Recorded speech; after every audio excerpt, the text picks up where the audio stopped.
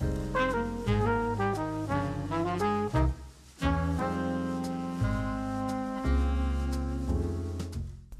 to Color Me Green, a podcast focused on making the world a greener place. I have been so excited to research today's episode. I actually remember the day I first heard about this and researched it, and that was the day I decided to make this podcast. Well, because of today's topic, along with many others, and my love for learning on how to improve myself and my actions that affect the environment. So without further ado, today we are learning about composting. Seriously, I want to try this so bad. I hate throwing away food scraps and seeing others do the same. So today we are going to learn about the negative effects of those food scraps and an alternative way to dispose of them. Composting is a natural process of recycling organic material, such as food scraps and yard waste, that is broken down by naturally occurring bacteria, worms, etc. Compost is the resulting decomposed matter, which often looks a lot like garden soil. It's rich with nutrients and can be used for gardening and agriculture. Today we are focusing more on home composting, which is a great way to keep your organic discards out of the waste stream. I had a hard time finding any negative effects of composting, other than it being smelly, depending on the method you choose. It can also be time-consuming, and it can release some methane gases, but not as much as a landfill. But these all depend on the method you choose to go with. So as far as the benefits, that's really all there is. Just good. The good outweighs the bad, and that to me makes it 100% worth it. One of the biggest benefits is obviously that of creating an environmentally friendly alternative to landfill disposal. According to a 2015 EPA, which is the Environmental Protection Agency, study on municipal solid waste, natural waste consists of 26.5% of paper product, 7.5% wood, 7.6% yard trimmings, and 16.4% food scraps. That's 57.8% of total waste created that could be used for composting and reduce landfill waste by over 50%. Food waste is not only a significant burden on the environment, but it's also costly. The average cost to landfill solid waste in the U.S. was around $55 per ton in 2019. The U.S. generated 292.4 million tons of solid waste in 2018.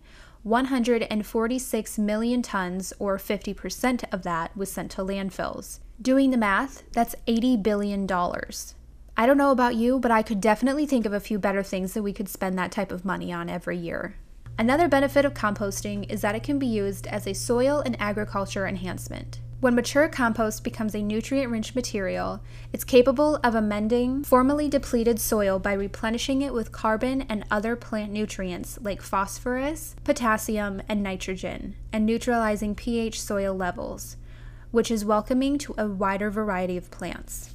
Composting physically creates a solid soil surface to prevent soil erosion, and it improves the workability of tricky soil types by adding water retention to fast-draining sandy soils, frayability to firm, unworkable soil, and drainage to clay-based soils. It's found to be especially useful in areas of reforestation and environmental restoration, as it can help regulate soil temperature, extending growing seasons and increasing moisture retention.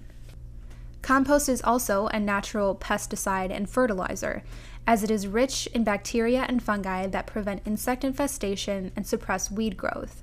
The soil is rich in nutrients, so it reduces the need for chemical fertilizers.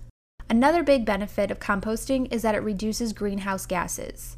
When organic matter decomposes, it undergoes aerobic decomposition, meaning it's broken down by organisms that require oxygen. When compostable waste goes to a landfill, it gets buried under massive amounts of other trash, cutting off a regular supply of oxygen for decomposers.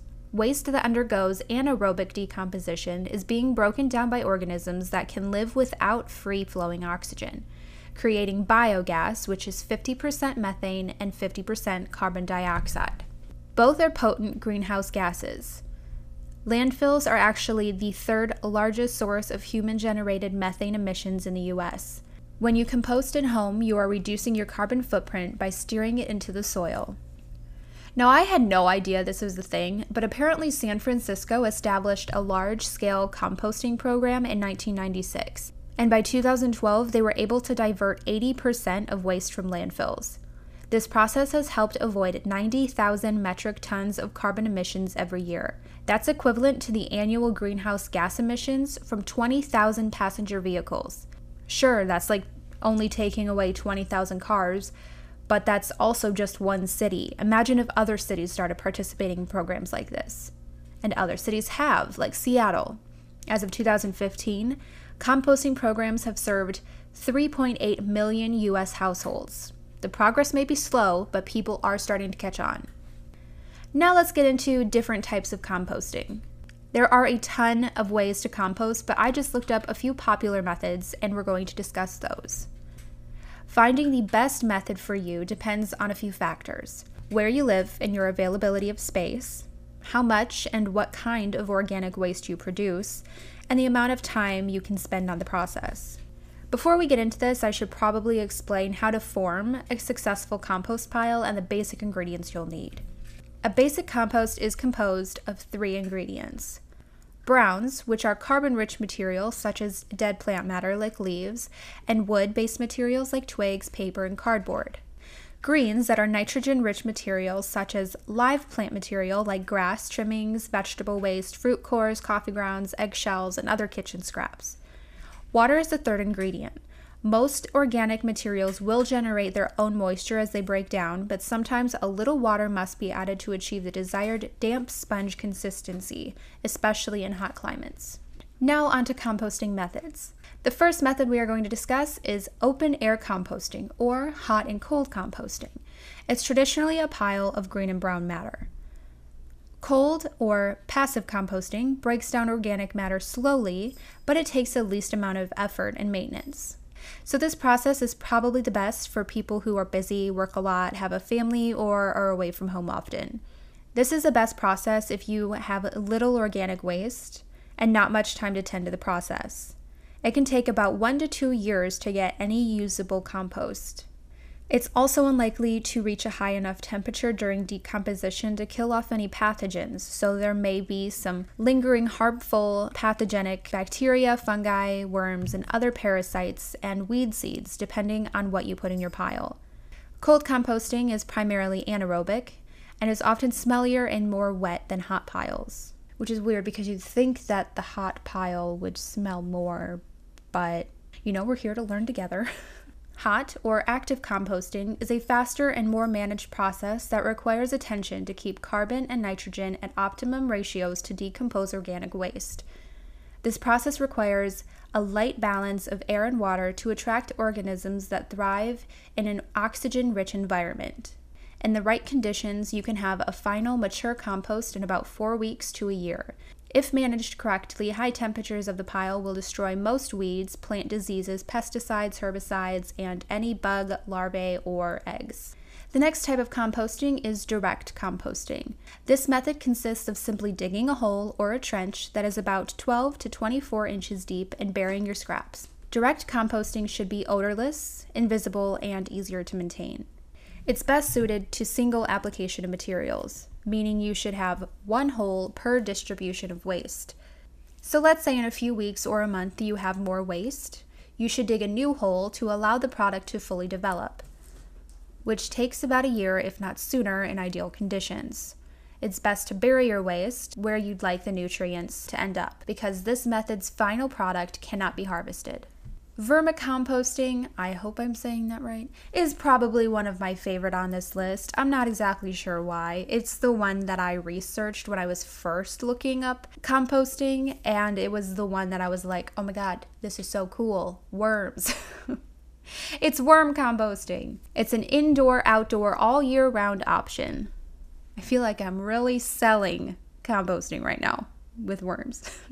Vermicomposting produces natural, odorless castings, which are a nutrient-rich fertilizer in about 3 to 6 months. It requires very little maintenance, and you can purchase cheap worm composters in stores, online, or you can make one. A wooden or plastic bin with holes in the sides and bottoms is best for ventilation and drainage. It should be raised up off the ground to allow excess fluid to flow out. And bedding and soil, such as shredded paper and cardboard or dried leaves and straw, should be added to allow airflow and moisture for the worms. The worms should be fed by burying the waste under the bedding. Ideal foods include fruit and vegetable scraps, bread and grains, coffee grounds, and used tea leaves. No fats or oils or anything thick like watermelon rinds or corn cobs. If you are looking into worm composting, the best worms to purchase are red wigglers. They are easy to maintain. They prefer compost environments to regular soil. They should be fed about once a week, and a typical compost should have about a pound of worms. I read that they can eat half or more of their body weight in a day, but I also read that this isn't meant for someone who creates a lot of waste. Since the worms are small, you don't want to put too much in the compost because you want to make sure that they eat everything you give them before you start adding more in. So this may be best for a single individual who cooks at home often, or maybe a couple who cooks at home a few days a week or so. I definitely love this option, and I want to try it when I have more room. I want to have little wormies in a bin in my compost pile. The next composting method is tumbler composting. Tumblers can be purchased at local hardware stores or online. They are a sealed container that is on an axle or a base that can be rotated with a handle. By turning the compost, you are mixing the waste, which helps create aerobic conditions to break down material and speed up the decomposition process. In ideal conditions, you can have a finished compost in about 3 weeks, but a month or 2 is more common. The last method we are going to discuss is food recyclers. I had no idea this was a thing, so I'm very glad that it came up. These can be purchased for about $400, so this is definitely the pricier of our methods. A food recycler is the more modern version of traditional composting, and waste can go from plate to garden in a single day or less. There is no turning, odors, or pests, and it allows you to compost meat, dairy, some bones, and processed foods. A food recycler is quiet and small space friendly. There are 0 carbon emissions, however it does use electricity. There's 0 maintenance, and its byproduct is sterile and pathogen free. So now that we have gone over the different ways you can compost, let's discuss what exactly you can and cannot put into those composts. You can compost anything that comes from the ground. A few waste items that you can include in your pile are fruits and veggies, small pieces of uncoated cardboard and paper, coffee grounds, eggshells, grass clippings, hay, straw, houseplants, leaves, shredded newspaper, sawdust, tea bags, and more.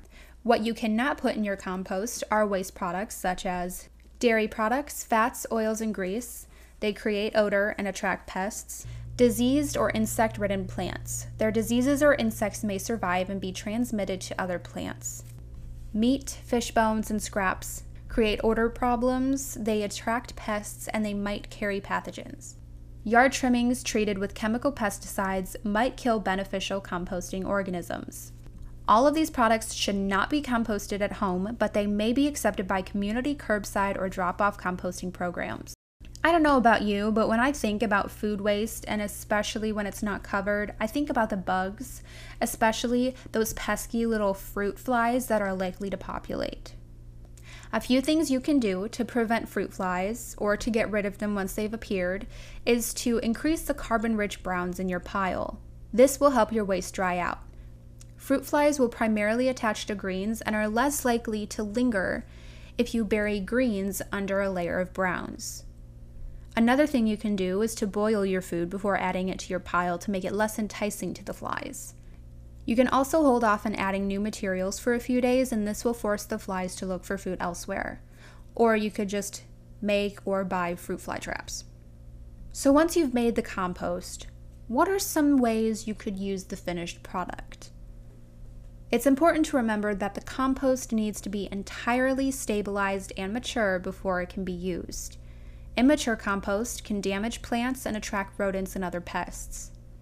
A finished, mature compost can be identified with these few characteristics. Its texture will be crumbly and smooth, without recognizable scraps. It'll smell like rich earth. Any traces of ammonia or sour odors means the compost needs more time to mature. It should be dark and rich in color and about 1/3 the size of your original pile. Once you have identified your compost as mature and stable, it's ready to use. Your compost can be used as mulch, it can be added to potting soil, worked into crop beds, distributed on lawns, mixed into garden beds, or added to the soil around fruit trees.